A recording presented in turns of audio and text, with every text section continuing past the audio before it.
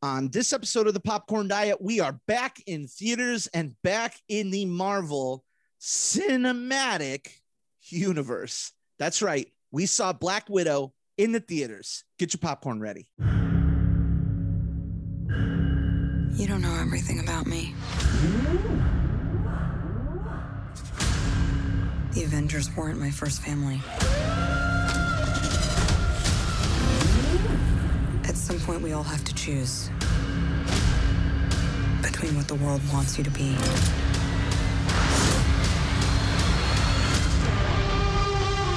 and who you are.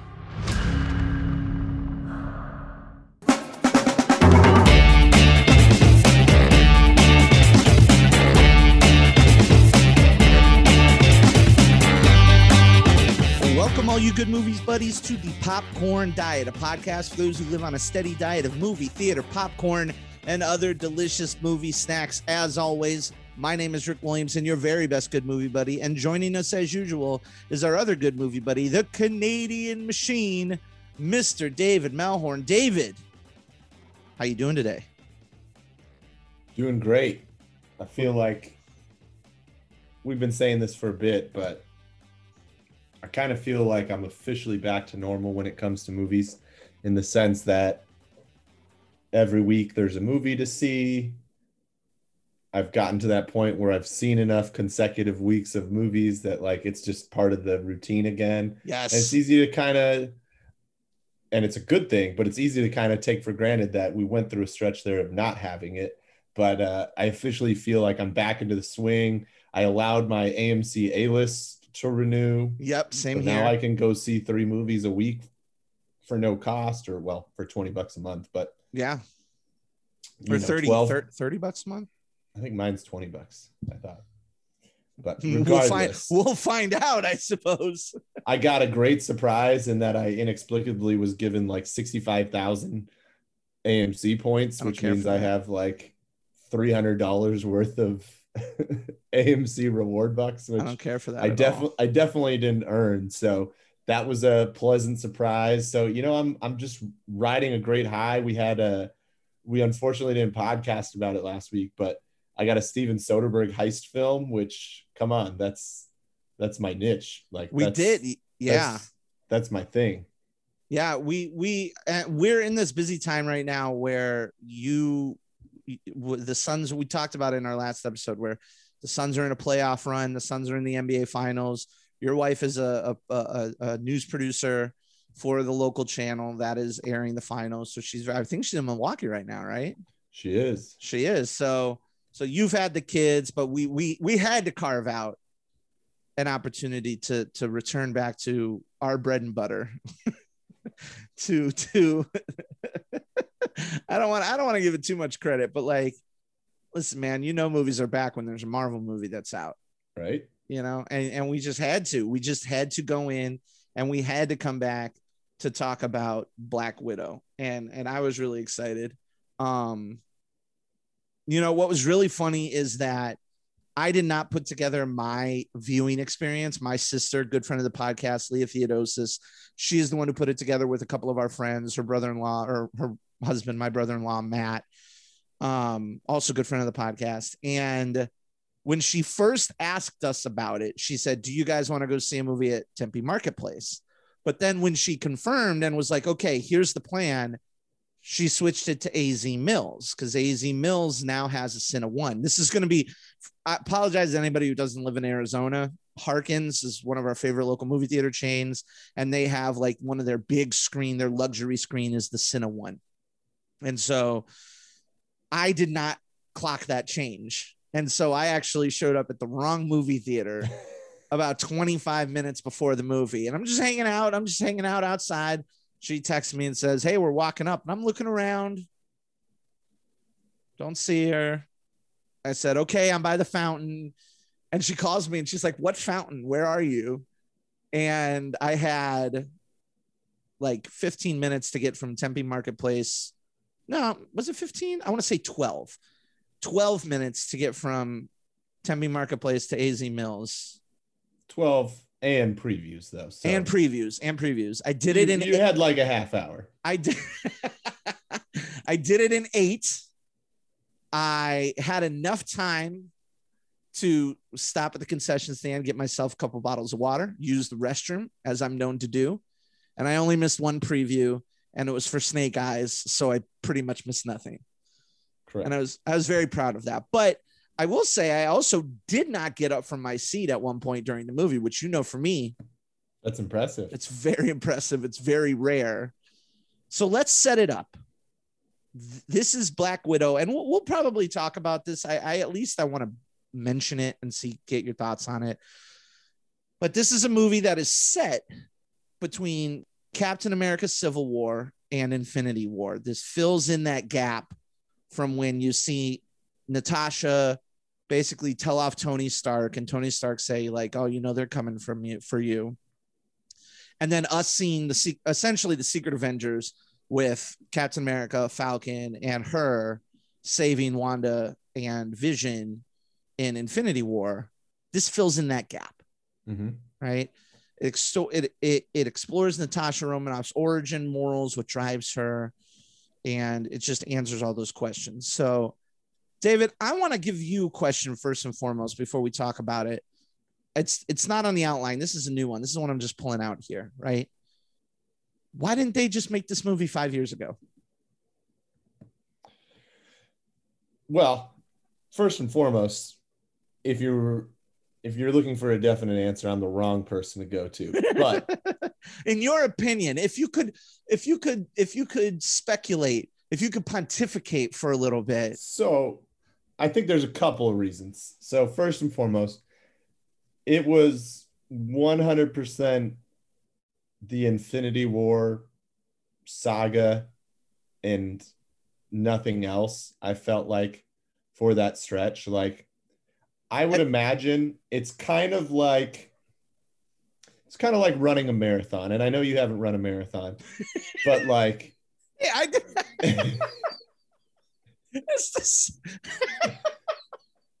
Oh my God, I'm taking strays. I'm catching strays this early. I've run a color run before, David. You have. So let's use your color run, or for people who run a little bit more, think of a marathon. You get going into this process, this race, and you know where the finish line is, right? Which was Thanos, Infinity Stones, Infinity War, all that good stuff. And you get into kind of the meat of it, like the middle of that point, that part where like the adrenaline has worn off. It's no longer like, woohoo, let's go race. Like, I'm excited for this. And it gets in the point where it's like, I'm tired. Is this over yet? When is this going to end? And not necessarily in a negative, like, I hate this, but in a, like, I'm ready to be done. Like, this is great. I enjoy doing this, but like, I want to get to the finish line. And I think that to some degree, I think probably was where Marvel was kind of at this point when you got into like that third phase, because it's like, we've been building up to this for quite a long time. And like, why would we, you know, as things are becoming so dire, like, let's keep our eye on the prize. Let's not have too many diversions. Well, and also to that point, like, did we have to have this Black Widow movie? Like, is it essential to the overall storyline? No. And so when you know that you've got this ticking time bomb, and I think some of this might also be contractually what people were signed on. Like, if you sign ScarJo for 6 movies and you count up the movies that you've got planned, and 6 puts you at Infinity War, right? Or, you know, Endgame, then you're not going to throw a Black Widow movie in there and now have to renegotiate to get her to be in Infinity War and risk something breaking down there. And so you're just going to go full speed ahead, try to do this while you've had the good fortune of keeping all your actors around and happy, and get to that finish line. And now that we finished, you can kind of come back to ScarJo and be like, listen, we'd love to, you know, do a movie focused on you. your character obviously is not going to be around for the long run because we've already killed you off in essence. And let's do something to really explore and honor the character that you played for so long. And I think that's a easier sell than like, hey, we're going to split off and do this and risk that, like, you know, because I think when you highlight a single character, there's people are so invested in the characters that they played. Right. To do a full movie, if you don't do that right in the eyes of the actor, like there's a chance for them to be like, screw you. Like, I think you mishandled my movie about me. And like, you know, I think there's just a lot, there wasn't a lot to gain to doing it back then. I think there's potentially a lot to lose. I think there's less of a chance of that happening now in the Marvel industrial movie complex. But I do think you're onto something when you talked about the fact that I do not have the MCU list up in front of me, but I'm going to pull it up. I do think you're onto something when you say that, you know, we're at the tail end of this Infinity Saga. Everything that happens basically post Civil War matters, right? Like, you get Doctor Strange. That's where you learn about the Time Stone. You get Guardians of the Galaxy Volume 2. You get Ragnarok, like Black Panther. Like they all really connect in a way that this exact movie would have a very hard time existing in between any of those, because they were on the steady march towards the end game, pun fully intended. And Black Widow really does seem more like a side quest. It actually feels a lot like the MCU movies or the MCU shows that have been out, in that they're these side quests, right? But that's where I think that maybe we're a little wrong, because this is a movie. And I think that we will know how it is affecting the wider universe more later on. Yeah. Well, I mean, obviously, because this is a movie, because of strategically where they placed it, I think all of us assume, and the Stinger plays a part in this, and we're not quite into spoilers yet, but the Stinger plays a part of this.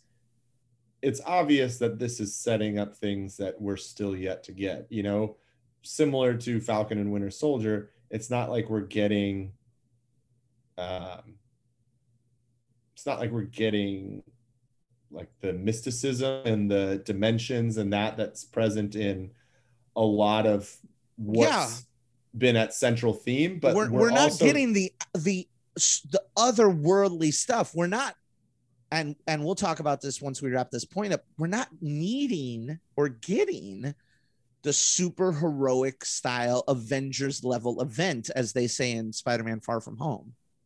That being said, I would argue that this movie swims in that pool of like the special effects, where it goes from like set pieces and things like that is on the level of a lot of those Avenger level, not Avengers movies, but like the Captain Americas, right? Those ones. Like there's some pretty massive sets. In this movie, big set pieces, big action. But at the same time, it doesn't require, even as big as the action is. It's God, it's so funny, because you always wonder. You even did this when you were a comic book reader, because Black Widow would have her own series and Iron Man would have his own series, and everybody has their own series, right? But like, if they exist in this wider universe, and they did in comic books, and you could always just break the machine if you just demanded and said, like, why doesn't Thor show up and help? Because if Thor was in this movie, we're not having any problems, like, whatsoever. Like, if you had somebody with a modicum of superpowers, this movie is actually very easy to overcome. But we don't. We have Black Widow, who is very cunning and very skilled and one of the top super spies in the world, right? And so that's what I mean. What I mean is to say, as big as some of the set pieces do get, and they do get pretty darn big, it's one of those movies that you can still feel the scale and the stakes are just a little bit lower. Sure, absolutely. And so that kind of leads me into the next question, which is, and again, I kind of said this, like, not to get into the semantics of what is or is not a superhero movie, right? Because a superhero movie isn't always exclusively dedicated to super powered beings, right? Superhero movies are kind of, Batman is a superhero movie, even though he's just a normal guy in a bat suit. Iron Man is a superhero movie, even though he's just another rich guy in a suit. Superman, obviously superhero movie. The Flash, obviously superhero movie. Thor, superpowers, things like that, right? Black Widow, I would argue, and I want to know your opinion on this, has way more in common with Bourne, Bond, and Mission Impossible than it does, say, with Thor or even Spider-Man or those other superhero movies. What do you think about that? Yes, I would probably lean more towards Batman in the sense that, or maybe even James Bond, because there's still the tech, there's still some of the stuff we're led to believe, they're able to do. And, there's still some aspects, while ScarJo doesn't have, and Black Widow doesn't have any like injections or like things that have been done to, she hasn't been modified to that degree. Right. There are characters within this movie that have, sure, both on the good side and the bad side. And so I think because of that, it still feels a little bit more like a Batman or maybe like a Bond movie than necessarily a Bourne, where like obviously Bourne, they were all like trained and brainwashed and certain things were done to them. But like this one, there's definitely some similarities to it, definitely in the sense of, the Red Room and some of the things that are talked about within there definitely have some callbacks and some similarities to some of the stuff with like the training program in Bourne. And so I definitely see the comparison, but I still think there's a lot of technological leaps that, listen, like this movie technically takes place in, let's see, in the cinematic universe, it would be in like 2015, I think is the date we're led to believe, in between 2015 and 2016. There's a lot of things that we know for a fact, having lived through those years, do not exist right. in those years. And so from that standpoint, that's where I always go to a little bit where like we're going up a level. But yeah, sure. I think from the standpoint of like what we've grown to expect from Marvel movies, like this is definitely the most down to earth one, even more so than I think before this, it would probably be Captain America movies. That sure. would probably be the closest, because we had the super serum and we had, obviously some things on that level. Yeah, but Iron Man has always been mostly tech. Yep. But you're right, where there are a couple of super powered beings in the movie. We see from the trailer, we have Red Guardian, we have Russia's counterpart to Captain America, mm-hmm. who is a super soldier. Mm-hmm. And we have Taskmaster. Mm-hmm. Taskmaster. I'm gonna screw that up plenty of times. I look forward to it. Real problem with my T's and my K's, apparently. Who is enhanced, but mm-hmm. other than that, you're just talking about really highly skilled super spies and scientists doing things that you would expect to see in a James Bond movie. Maybe not a Bourne movie, although shit, man, even like the Bourne Legacy had them screwing with genetics to make, super soldiers. So here, to hear about, things like pheromones or mind control, like, yeah, okay. They even reference, this is not really a spoiler, I guess it's kind of an Easter egg. Inexplicably, the Bond movie that they reference is Moonraker. They actually are watching Moonraker on the television, which is incredible to me, because a lot of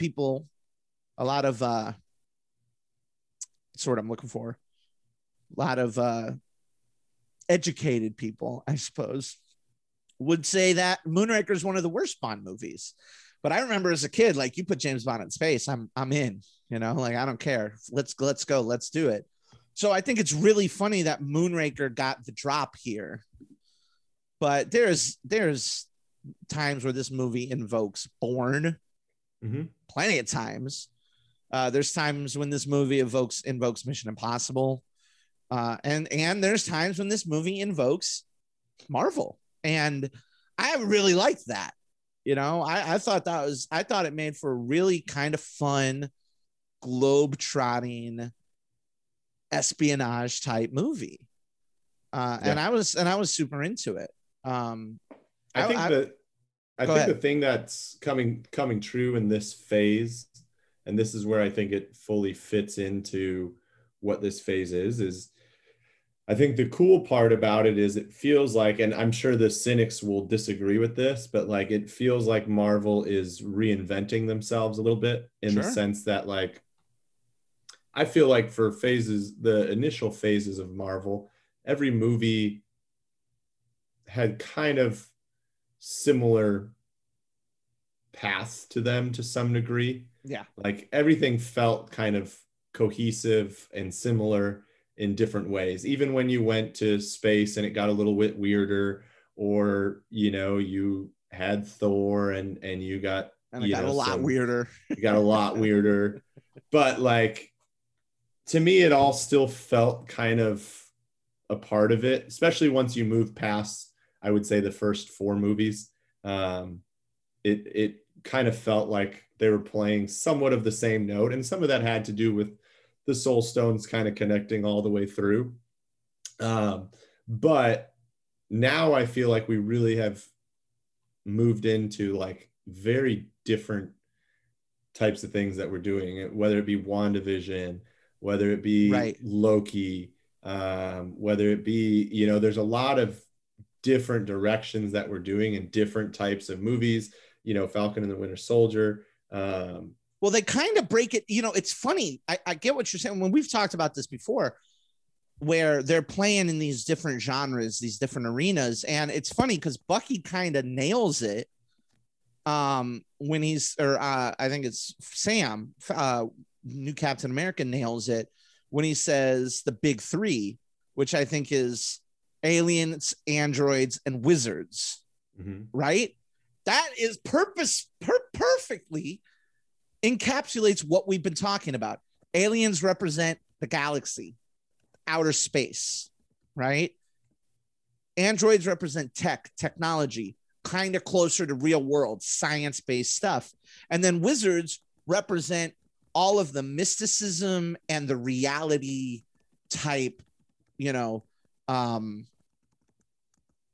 kind of stuff, you know? And so we get a little bit of that kind of crossing over here and there, where WandaVision was almost totally wizards.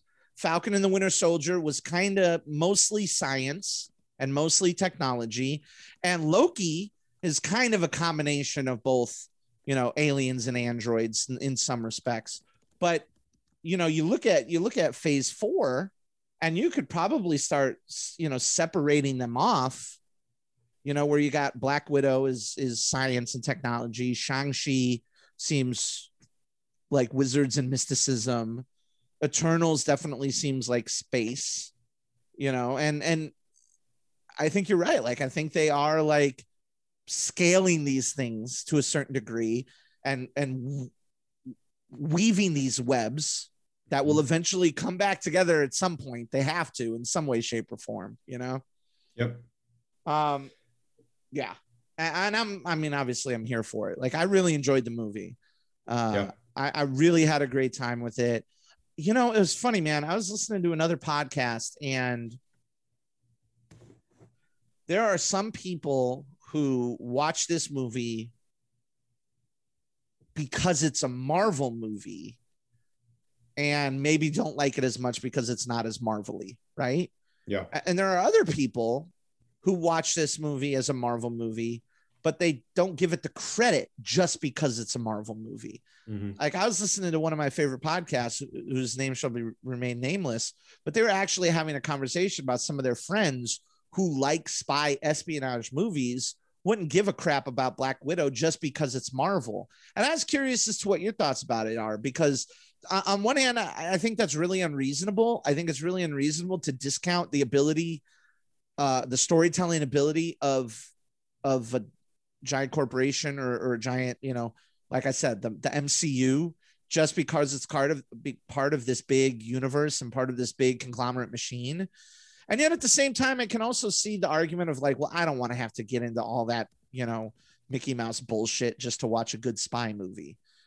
So I'm kind of wondering what your thought is on that. Cause I've said it before, like, I don't think it's fair to discount a pretty good movie just because it's a Marvel movie.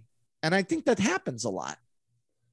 Wait, are you referring in any way to elite actor Steven Dorff bashing Black Widow before he even saw it? No, but it's the same. It's the same thought process. Number one, my guy Steven Dorff, dude.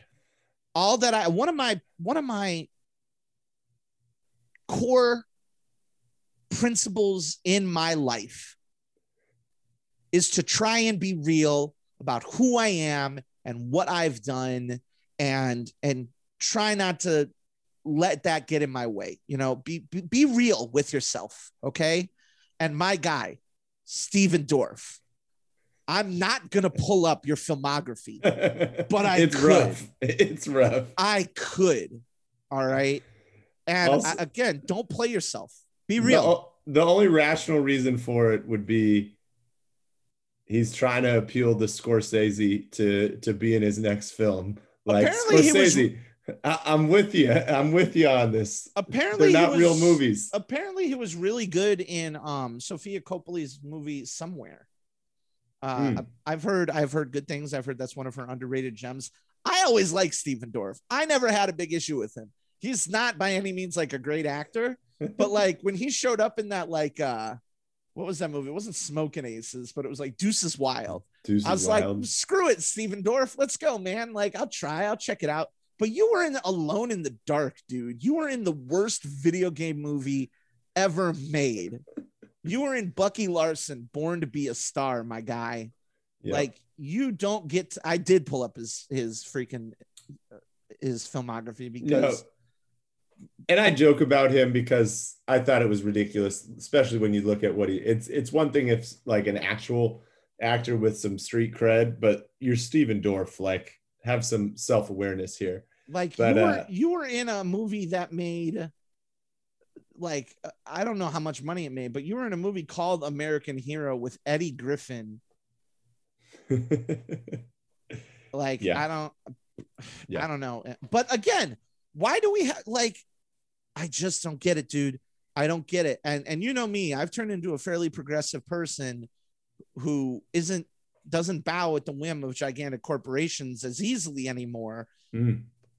But like, I love Marvel, man. I just don't get it. I don't get why people discount it just because it's Marvel. Well, and the only reason I probably don't get as worked up as you do about it is that listen, it's killing it in the box office. People are seeing this movie. Right. Scoreboard. It's one of those things where it's like, fine, whatever. You want to choose to be unhappy about another thing in your life, then fine. Plenty of people are enjoying this movie. Plenty of people are seeing this movie. I think even from, a standpoint of, Rotten Tomatoes, I think it's doing all right. If I remember right, I haven't looked at it. It's 80% still on Rotten Tomatoes. Like, it's just one of those things where the noisy people are the ones that people gravitate to, and the negative is what people gravitate to. And so, I think it's easy to, especially when you liked something and then you see people bashing it, it's easy to get worked up when it's really like, just go find all the people that are loving it and how it's crushing. I love how when you read, I think it might even be on its wiki page, it talks about how it smashed post-pandemic box office records. I'm like, are we really gonna have, like, quote unquote, like, post-pandemic box office records? Like, we're gonna have that as a point in time where, like, all other things are measured. But, I guess it makes sense since we're going to shift a lot towards the streaming world and that. But that, yeah, I mean, it's to kind of wrap up, probably non-spoilers. I really liked it. And, I think you can see that in the box office numbers that people like it. Rotten Tomatoes, it scores well. Like, there's definitely some people that have been noisy about disliking it or even like rating it lower simply because it's a Marvel movie. But you know what? Whatever. Like, if you like Marvel movies, I think you'll really enjoy it. Yeah, it's the same. Like, we didn't even really get to talk about the performances, but like everybody does great work. ScarJo's really good. She's always been really good. David Harbour's playing the movie really broad, but really funny. And our guy Ray Winstone shows up basically playing Mr. French, but if he had like billions of dollars. And Florence Pugh just wipes the floor with everybody. Yeah. I don't know. You just said it yourself. I tend to get a little more hyperbolic about things. I tend to get a little more excitable about things. Mm-hmm. But like Florence Pugh is a super duper duper star. Like, she is charisma in a human form. Yeah. She is just funny and witty, and you want to hang out with her, and she nails her dramatic scenes, and she's done the training. She's got the physicality for it. Like, and I know every movie that comes out with Florence Pugh, people are like, oh, that Florence Pugh, she's going to be a super duper movie star. Well, I think we're there, like, yeah. I think when we saw the real time, you want to talk about heist for a second. We saw the real time heist of this movie from Scarlett Johansson by Florence Pugh. It's just great. It's a great time. Awesome time. Had a blast with it. Yeah. Well, and I think to some degree, like, this is no knock on ScarJo at all. I think ScarJo was fantastic at playing the role that she was given. Like, to me, like, of course, Florence Pugh is like someone that is memorable, that like you can really build a character that's going to, like, people are going to be like, my favorite character in this movie is her. Like, right. I think she's got an opportunity to, obviously she's already a star. Like, there's no, like, she's going to turn into a star, but like, I think from a character standpoint, there's a whole lot more like to build on with her than like what we had in ScarJo. Like, don't get me wrong, this is a fantastic movie, but in my opinion, she steals it from she steals this movie from ScarJo. Like, yeah. I did not walk out of that movie thinking about ScarJo at all. I was thinking about Florence Pugh, yeah, and being excited for the fact that I know she's in the Hawkeye series, but hoping that we'll see her in even more than that. Oh yeah, man. Exciting. It's going to be great. And that, that's right on the lip of spoilers. So I think now would be a good time to give our popcorn ratings for Black Widow. What's that noise? Popcorn. You making popcorn? Uh-huh. I only eat popcorn at the movies. For those of you who've never listened to an episode before, we don't give our movies thumbs up or stars. We give them a rating on our popcorn scale. Burnt popcorn means a movie is garbage. It is trash. Do not waste your time, no matter how free it is. Stale popcorn means it's not great. Don't pay a lot of money for it, and don't expect a lot from it, because you're bound to be disappointed by a lackluster movie. Microwave popcorn is fine. It's okay. It's might be really good for some people. It might not be very good for other people. It is right there in the middle. Your mileage may vary with microwave popcorn. Then we have movie theater popcorn, which is, hey, this movie's in the movie theater. You should go check it out in a movie theater when you get the opportunity to do so. It is worth a trip to the movie theater. And then perfect popcorn is go out and see this movie as soon as possible with anyone you can. It's great. Do it right away. So David, what is your popcorn rating for Black Widow? I'm going to give this, You know, it was tough for me. I actually was close to giving it perfect popcorn, but I'm going to give it movie theater popcorn and a soda. Okay. And I just really enjoyed it. I think the cast is fantastic, which I think is, to me, what carries this movie. Not that the story's bad, but like, I just really enjoyed the characters that we had in this film. And, you know, it was fun to explore and get more of the history of Black Widow, which is funny to say because we've seen her for how many movies at this point? Iron Man 2 since all the way since Iron Man 2. And so to feel like you've gone through that many movies with someone, yet you still don't really know much about them, other than obviously, you know, we know the comics and that kind of stuff. But within this world, this cinematic universe, we don't know necessarily what they're choosing to use from the comics and what background and all that kind of stuff. And so to finally to get to explore that, it was really fun. And, you know, I just think it's well done. Like it's the action is great. But for me, like what pushes it to that near perfect popcorn level is the cast and the performances. And we'll get into that some more, but you know, David Harbour and Florence Pugh, especially for me, were just so much fun in this movie. Yeah, I'm going to, you know what? I'm just going to do it. And I'm just going to give it perfect popcorn because I'm pretty much on the fence with you. And I just don't want to do the same thing as you. Like the movie's not without its flaws. It's not without its question marks. And those flaws can be anything from how certain characters are translated to the screen to certain questions that are left unanswered. But at the same time, like it's the start of phase 4 and I'm not about to start grading a movie that I absolutely love negatively just because I'm impatient with possibly getting an answer in the future. You know what I mean? And so for that, like, again, yes, you gotta be, should I see the other Marvel movie? Yes, man, you should see the other Marvel movies before you go see Black Widow, but you should go see Black Widow. You should definitely go see it on the biggest screen possible because it's awesome. It's not just Marvel CGI explosions. There is a lot of non-CGI stuff happening in this movie that is just really well done. Good action. Like you said, great characters, great performances, and yeah, perfect popcorn for me. So that means we got to talk about spoilers. And I have a couple of questions for you about spoilers. But before we do, we're going to take a quick little break.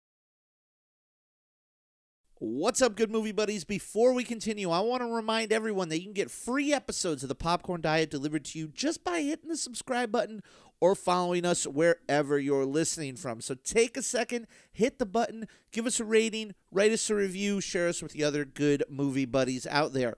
We also want to remind you to check us out on Patreon by going to patreon.com/thepopcorndiet and consider becoming a patron of this little independent movie podcast filled with love. Not only is it going to help us improve the podcast, keep the podcast going, but it's also going to give you exclusive patron-only access to things like early episodes, franchise refills episodes, and more. So check that out by going to patreon.com/thepopcorndiet. Of course, we don't want you to forget that you can also follow us on Facebook, on Twitter, on Instagram at The Popcorn Diet. And last but certainly not least, you can find all of our latest regular episodes, articles, and more on our website, popcorndietpodcast.com. Let's get back to it. All right, David, we're back. We are unrestrained when it comes to spoilers. I am going to give you a question. Whose Russian accent did you like the best? Ooh. I would ask you to rank them, but I feel like that would be a lot of dead air time. Yeah, I'm gonna go with David Harbour's. I mean, his was the biggest. I think it had to do somewhat with it being the biggest. It fluctuates in how big it is at different times. Like there's times where he's laying it on really thick, and there's other times where you're like, did he just lose it, or is it just not as thick? But I think it also has to do with the delivery, like everything. Like he's throwing heaters in this movie. Like he's making the most of every opportunity. Like, you know, we both watch or listen to the Rewatchables podcast, and they have an overacting category in there. Like he would definitely have to be in the Yes. running for that in this.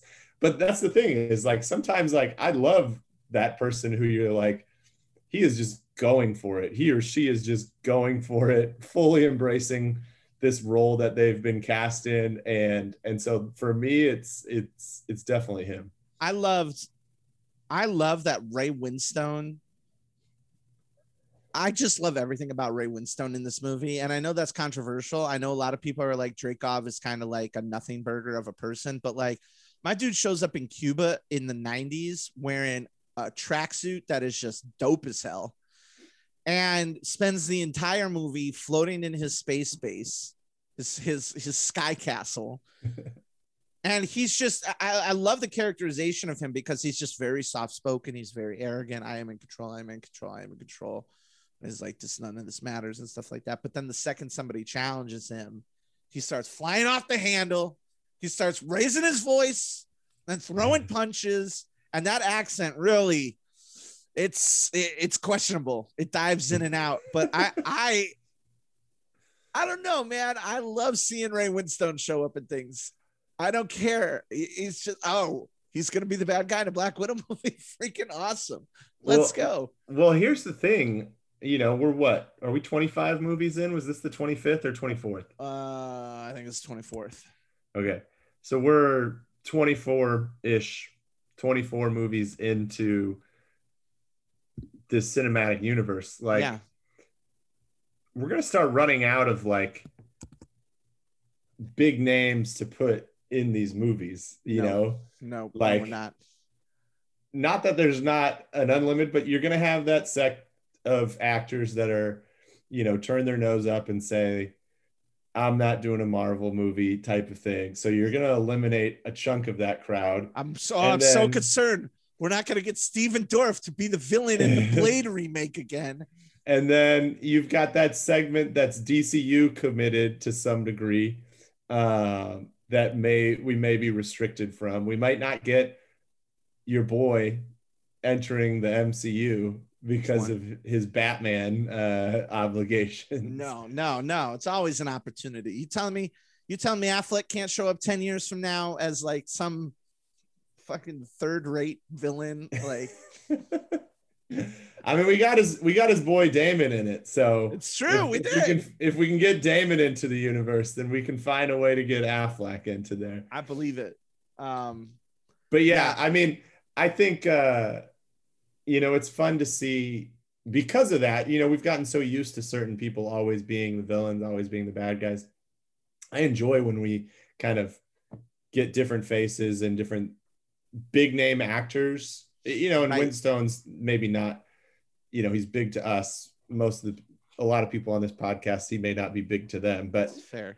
We have an affinity for him, but like, he's definitely that guy for a lot of people where it's like, as soon as he shows up on screen, like, you recognize him to some degree, even if you can't put a finger on what movie he was in, like, you recognize him. And I think it's fun to see people like that in different roles and things like that. And I love, you know, getting more creative in who are the bad guys and kind of going away from type, like not just having like a legit, like, foreign, you know, Russian actor play that, you know, although, you know, are we going to get bounce back? Let's go. We do with everything? That's my next question. Yes. Why are we not casting Russian people to play Russians? Like, why are we getting? I'm real mad. That we got like the dude. I don't even know where David Harbour's from, but like, if you told me like Indiana, I would buy it. David Harbour. Where's this guy from? I gotcha. White Plains, New York, playing freaking Alexei Dushtylikov.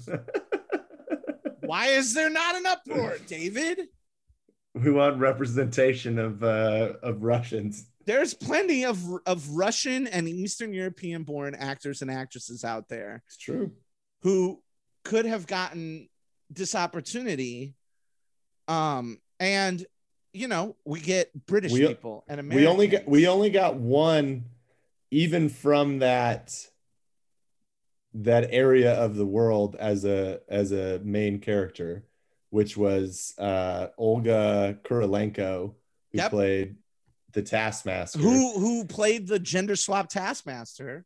Yep. She's a Ukrainian French actress model, which is funny because we're going to get into the other discussion of you casting a model to play a maimed and disfigured character in a movie.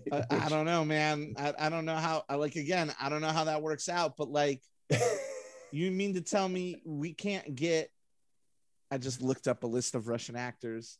You mean to tell me we can't get Konstantin Lovronenko? You mean to tell me we can't get tell me what Konstantin was in? Drobanovov or Oleg Stefan? I'm sure like half these guys are dead. Like they're all old black and white pictures. But I did have that thought. I have that thought for sure. Olga Kurylenko, Bond girl. She was Bond girl in Quantum of Solace. Okay, that's right. And she was in the hell. I would say I recognized her in the film, but I didn't. Well, because one, she had a helmet on most of the time, and two, when she took it off, she had a lot of makeup that made her not look like Olga. And again, I gave this movie perfect popcorn, okay? And I stand by it. It's insane to me that Olga Kurylenko is this gorgeous model, like you just said. And she doesn't even get any scenes where she's not disfigured. Like we don't get like she is disfigured as a child who is played by a child. And so we don't even get like let's let Olga Kurylenko look like Olga Kurylenko in a flashback scene. No, she is raw hamburger face for the whole of her appearance. Do you think she was confused when they cast her and then she found out that she would never be like actually visible? Well, again, like that leads me to another point. Before I make this point, like Olga Kurylenko was a Bond girl. She was in Seven Psychopaths by our guy Martin McDonagh. She was in Oblivion with Tom Cruise. Like she was in Death of Stalin, which is an incredible satire. Yeah.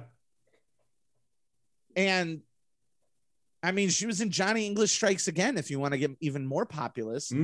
But like, how can you put Olga Kurylenko underneath?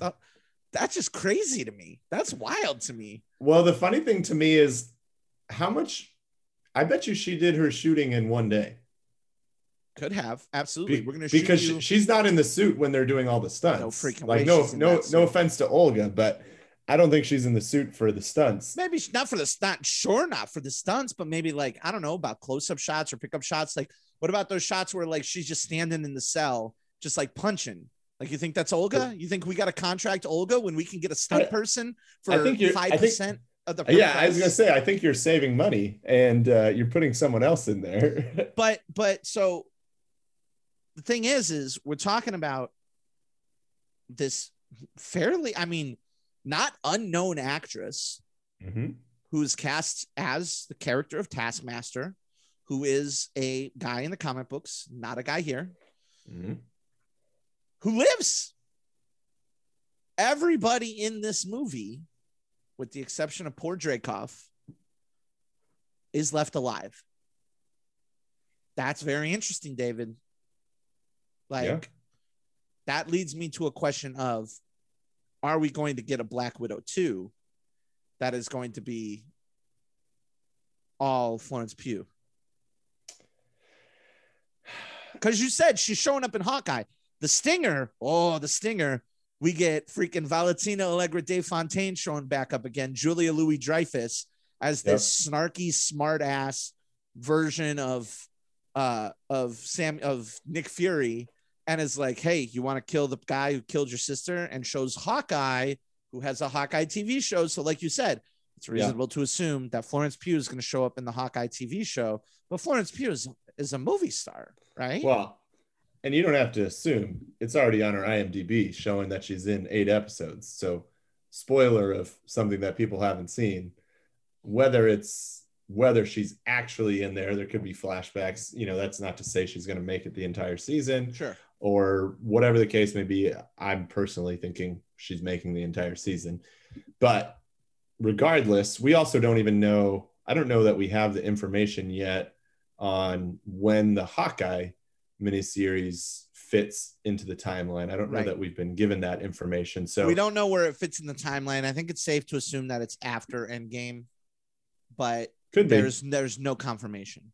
Could be, unless they want to give us a whole movie of Hawkeye just hunting down and killing people. Sign me up. A or full a whole series of just Hawkeye being Ronin, Yep. like again hunting down Japanese warlords. Like, okay, Yep. cool. But with that being said, to answer your question, I think it's another one of those. Let's wait and see. Like we already have a plan for Florence Pugh and her character. And to your point, she's a movie star.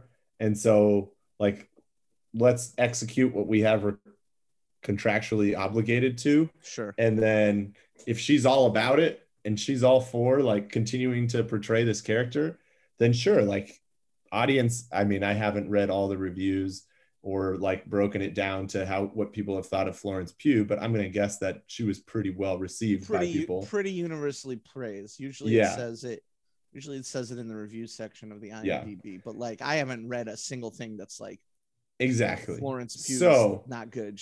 Because she's almost universally agreed upon as being the best part of the movie. And those are the types of things that I feel like alter studios' plans. Not like we're going to change the story that we're telling, but there's plenty of history of studios being like, this person was supposed to be a one movie person, but then like everybody loved them. Right. We have to find a way to get them back and involve them. Like I could easily see it happening. I don't think, if you had to make me put odds on it, I would say there's better odds we don't get a Black Widow 2 with Florence Pugh than we do. Interesting. Very interesting. I think that we're definitely getting a Black Widow 2. I definitely think Florence Pugh has to take on that mantle in terms of like what it means to the Avengers. You know what I mean? Like she absolutely will. I think she'll be in movies, but I don't know that we're going to get, just like we didn't get a Black Widow until after we have already killed off Black Widow. Right. I don't think her having her own standalone film or series is going to stand in the way for her to continue to be involved heavily in the next couple phases. I feel like I screwed up. It's funny, if you're listening this far, thank you. I feel like I could have made this point back when we were having the conversation about why it took this long to make this movie. But there is a not insignificant part of this that we're not talking about, which is that, and I'm not going to get into it, but I would encourage anybody listening to look up Ike Perlmutter, who was a guy who had a significant amount of creative control in Marvel, who was literally quoted as saying a female superhero movie will not make any money. Like that, sure. Like he was, you want to talk about just locked in his old archaic ass, you can call it whatever you want. You can call it misogynistic. You can call all of his behavior is pretty generally agreed upon as being terrible and a huge stone that was around Kevin Feige's neck that he shed away when he became chief creative officer. Yeah. That is a not insignificant part of what took us so long to get this movie made. And that's one of the reasons why I think that there is a very real possibility of us getting another Black Widow movie. You can call it whatever you want. You call it Black Widow, Yelena's of Revenge. You call it Black Widow, put whatever, you give it, you can do like you did with Iron Man and just call it 2, 3, 4 if you want, or you can give it a cool subtitle. None of which will ever be cool is In the Multiverse of Madness. That's just like, cool. You have now the best subtitle ever for Doctor Strange. But like, there's a lot of things left open. There are still Black Widows all over the world who don't have a central sky base to take orders from anymore, who still have this programming installed with them. Yep. And so I could certainly see somebody finding a way to tap into that and use the widows to their own nefarious means, maybe using them as like sleeper agents, maybe using them like people thought Zemo was going to use those extra Winter Soldiers, or the way even Whiplash used Hammer's drones, she now has this mission to free these women from their mind control. So I think that's interesting. Well, but my thing is the reason why I would stack the odds against it is, one, who's portraying her. This isn't like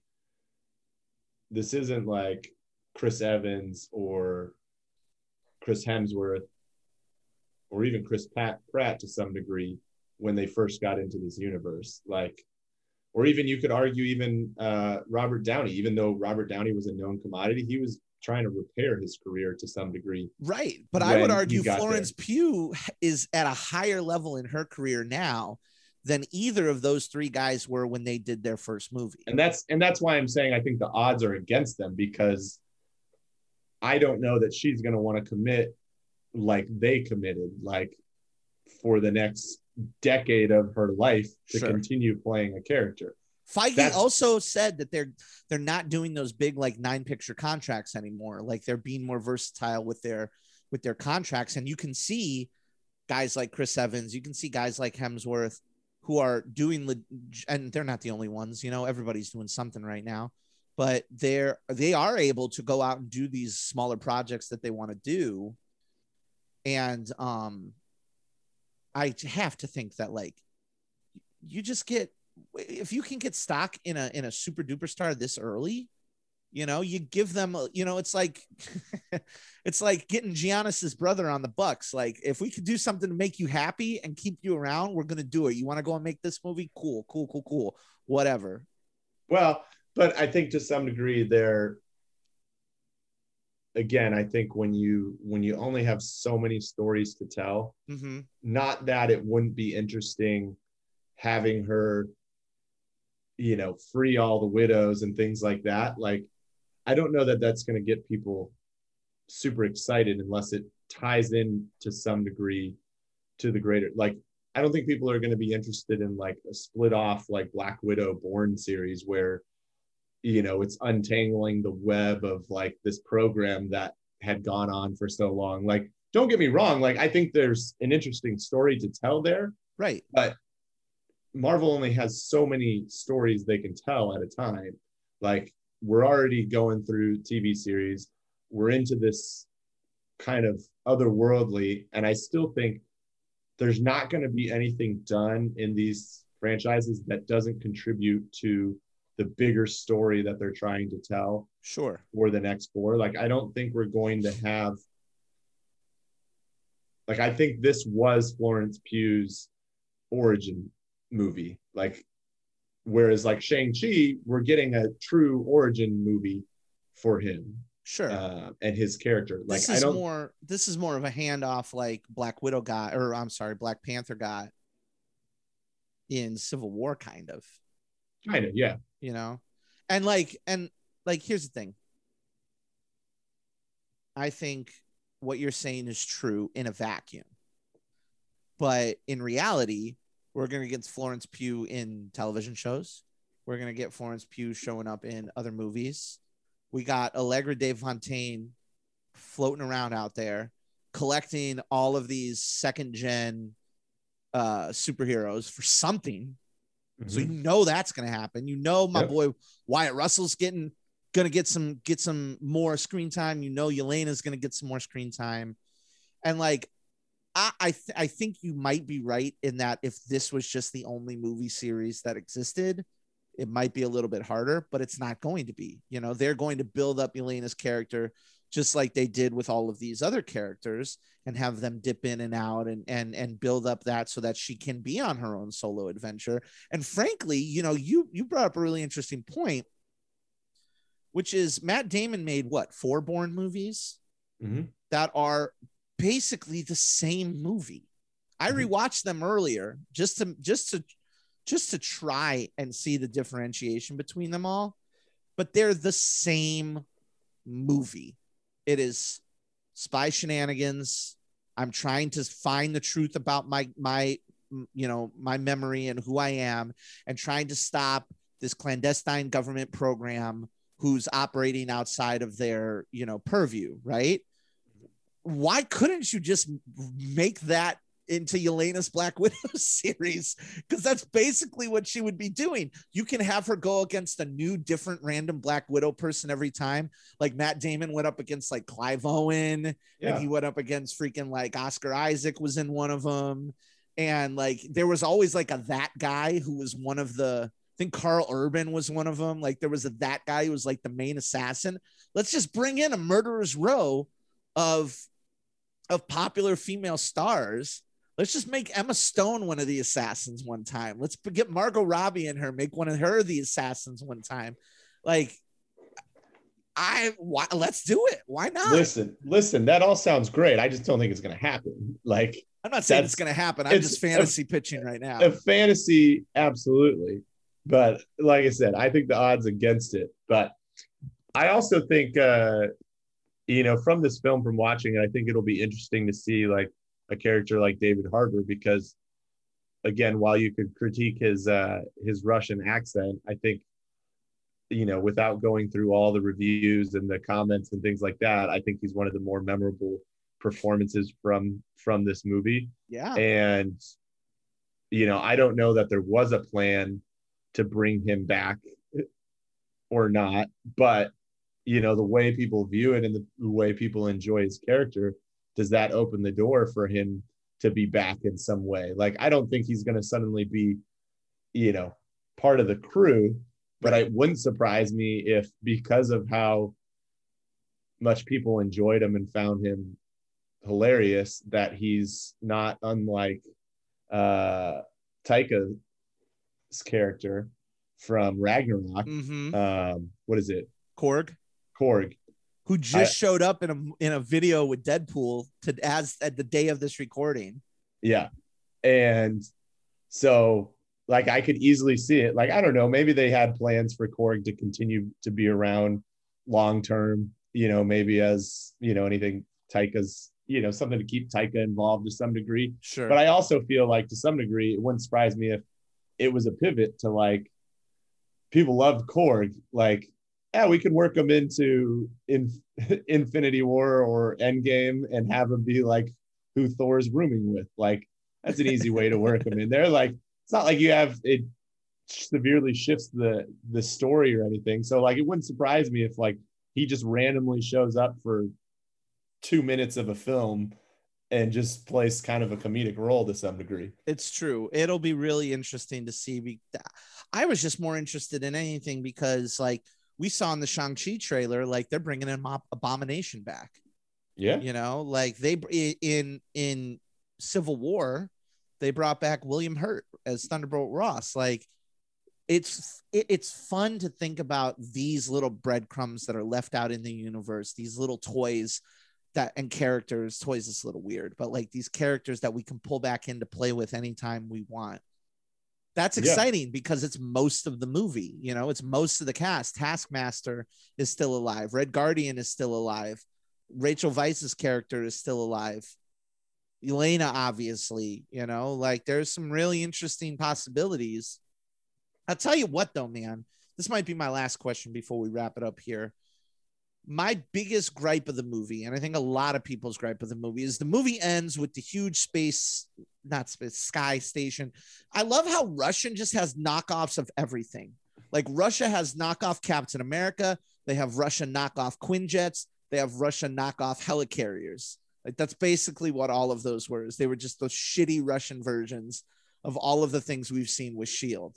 But when they crash that whole big SOB down, and it ends with the Widow's leaving, with Taskmaster, who's been like unbrainwashed, and Red Guardian and Yelena and all of them. Yelena gives her vest, which you see her wearing in Infinity War. Mm-hmm. But then we see General Ross's squad roll up. And 2 weeks later, cuts to 2 weeks later, she's got new hair. She's got her vest. She suddenly got enough money to have Mason get her a Quinjet. Mm-hmm. I feel like I've seen a lot of people say like, this is a huge plot hole. What the hell? And it might be a bad plot hole, but to me, there's too much. Like these Marvel movies are so sharp. these things just don't just happen in Marvel movies. If there is any question left to it, it's on purpose, and they'll decide whether or not they want to answer it and when they want to answer it. But it certainly seemed like Thunderbolt Ross maybe had something maybe to do with Captain America getting a little bit of help. I don't know. Yeah. Well, yeah, I mean, it's one thing. Are we going to explore Thunderbolt Ross a little bit more? We haven't seen him a whole lot. You know, we obviously know where his intentions were and where he stood back in the day, but we also know how much he clashed with Tony Stark to some degree. And so, yeah, I mean, it's not out of the question, and there's still, you know, opportunities to fill that in. But to me, I don't know. As I was sitting there, I didn't think like, oh, how'd she get all this money? Like, listen, if you're going to go through all the times where it's like, how'd they afford this? Like, you can do that constantly throughout all of this. And a lot of it's just assumed like, oh, Tony Stark's a billionaire or a trillionaire. Like, right. there is no limit to his funds, or right. Wakanda has vibranium, like there's no limit to their funds, or, you know, all that kind of stuff. And it's like, that's what you pick out. Like, we just repiece together a person into the Taskmaster, and we just had fights on a space station that's falling apart, and you want to ask how'd they afford a Quinjet? Like, sorry, I'm not gonna okay. I'm not gonna get too wrapped up in that. I know, but other than that, it's a plot hole, right? If I don't ask that question, it's a gaping plot hole. Why does the scene end with General Ross rolling up to lock her up, and 2 mysterious weeks later, it winds up she is now able to head off to go find Rogers, help break everybody out of the raft. So we know she's there at the end of Civil War. When Rogers is in the raft, we know Black Widow's there. Mm-hmm. And how did that happen? How did she get from literally standing there and being like, I'm waiting for General Ross to come get me, to now like, we are the Secret Avengers. We are not on anybody's page. We are acting on our own. That's my question. It's not how did they get money for a Quinjet. I'm only using that as evidence, as the possibility that there may be more to talk about there. Sure. You know? Sure. And they may explore it. Or they might not. And, you know, whatever. Yeah. I mean, for me, like I said, I didn't walk out of it being like, I got to know how, like, show me the receipts. I need a mini series that shows me these 2 weeks. Like, give me 2 weeks, real time, 1 hour out of every day. Like, if they want to, they can do what they did, which I wish they would get back to, and do the shorts again, where we had like Coulson, like the one shots. Yeah, the one shots. I love those. I would love if they started doing that again. Those were awesome, man. And they evolved into the MCU shows. Yeah. Like, frankly, they took the idea of these one shots, because some of them were really good and some of them were okay, and some of them were just like, hey, we really like Phil Coulson, let's put him in a couple of these where like he's sitting at a freaking diner. But that's kind of like, they were these just little, like you said, I do think like the stuff that we are getting from the MCU, the fact that we're getting movies and we're getting television shows and we're getting the supplemental materials, right? If you haven't watched, not you, David, but obviously our listeners, if you haven't checked out the Marvel Legends on Disney Plus yet, those are amazing little like 6 to 10 minute refreshers on these characters that are coming back again. That's genius to me, where you can literally see this entire character's journey through the movies without having to watch all the movies again. That's incredible. But like, yeah, let's get some more one shots in there. Let's get some more, like, give me like a Yule log, but have it be like Doctor Strange's sanctum, and it's like the freaking, you know, his cloak or something. Like, you see the stuff they're doing for Star Wars on there. They're doing like spaceship walkthroughs, and they have this whole cool thing where it's like you're gonna visit the planets, and it's all just music and like ambiance, and it's dope. So it's like, all right, give me like a 10-minute like Wakanda, Streets of Wakanda mood thing on Disney Plus. It's just cool, man. I do agree. Like, there is definitely some room left in the world for those one shots to come back. I would love to see them come back. Yeah. It would be awesome. Just like, again, 10-minute short films for like, you mean to tell me you wouldn't watch like 5 minutes of Wong, like cleaning up the library after like a battle? I would. And like, he loses a book and it's like Wong's wacky adventure of trying to find this book again. Now I'm just fantasy pitching Marvel one shots. So that's probably a good place to end it, because we could be here for a long time where we just come up with our own versions of what we'd like to see from Marvel one shots. So before we go, I want to remind y'all again that you can get free episodes of the Popcorn Diet wherever you listen to podcasts. So just hit that subscribe button, hit that follow button, take a second, hit the button, give us a rating, write us a review, share us with your other good movie buddies out there. Also, don't forget to check us out on Patreon by going to patreon.com/thepopcorndiet and consider becoming a good movie buddy and a patron of an independent film podcast when film desperately needs all the support that it can get. That's patreon.com/thepopcorndiet. Of course, we don't want you to forget that you can also follow us on Facebook, on Twitter, on Instagram at The Popcorn Diet. And last but certainly not least, you can find all of our latest regular episodes, articles, reviews, and more on our website, popcorndietpodcast.com. But for the Canadian machine, Mr. David Melhorn, I am your very best good movie buddy, Rick Williamson, and we'll see you next time with another good movie on The Popcorn Diet. Adios.